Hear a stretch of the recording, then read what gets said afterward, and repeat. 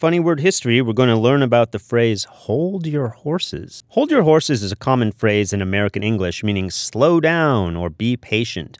It's historically related to horse riding or traveling by horse or driving a horse-drawn vehicle. To be clear, it refers to keeping your horses still, not to holding them in your stable or for that matter in your arms. Originally, hold your horses literally meant to pull up on a horse one was riding or driving from a wagon in order to make the horse halt. One may imagine many different instances where the command to hold your horses would be employed in a time where all transportation was powered by horses.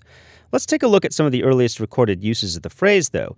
In a literal sense, Homer wrote hold your horses when referring to Antiochus driving wildly in a chariot race in the Iliad that he wrote back in 800 BC. By the 1840s in the United States, though, the phrase hold your horses was being used in a figurative sense to mean wait, stop, and restrain yourself. Meanwhile, some have speculated that the term originated from the Army artillery units. From 1943's Hunt and Pringles service slang, we get hold your horses, meaning hold the job until further orders. But that's obviously just an adaptation from the old Victorian phrase. Check us out tomorrow when we promise to stop horsing around and give you another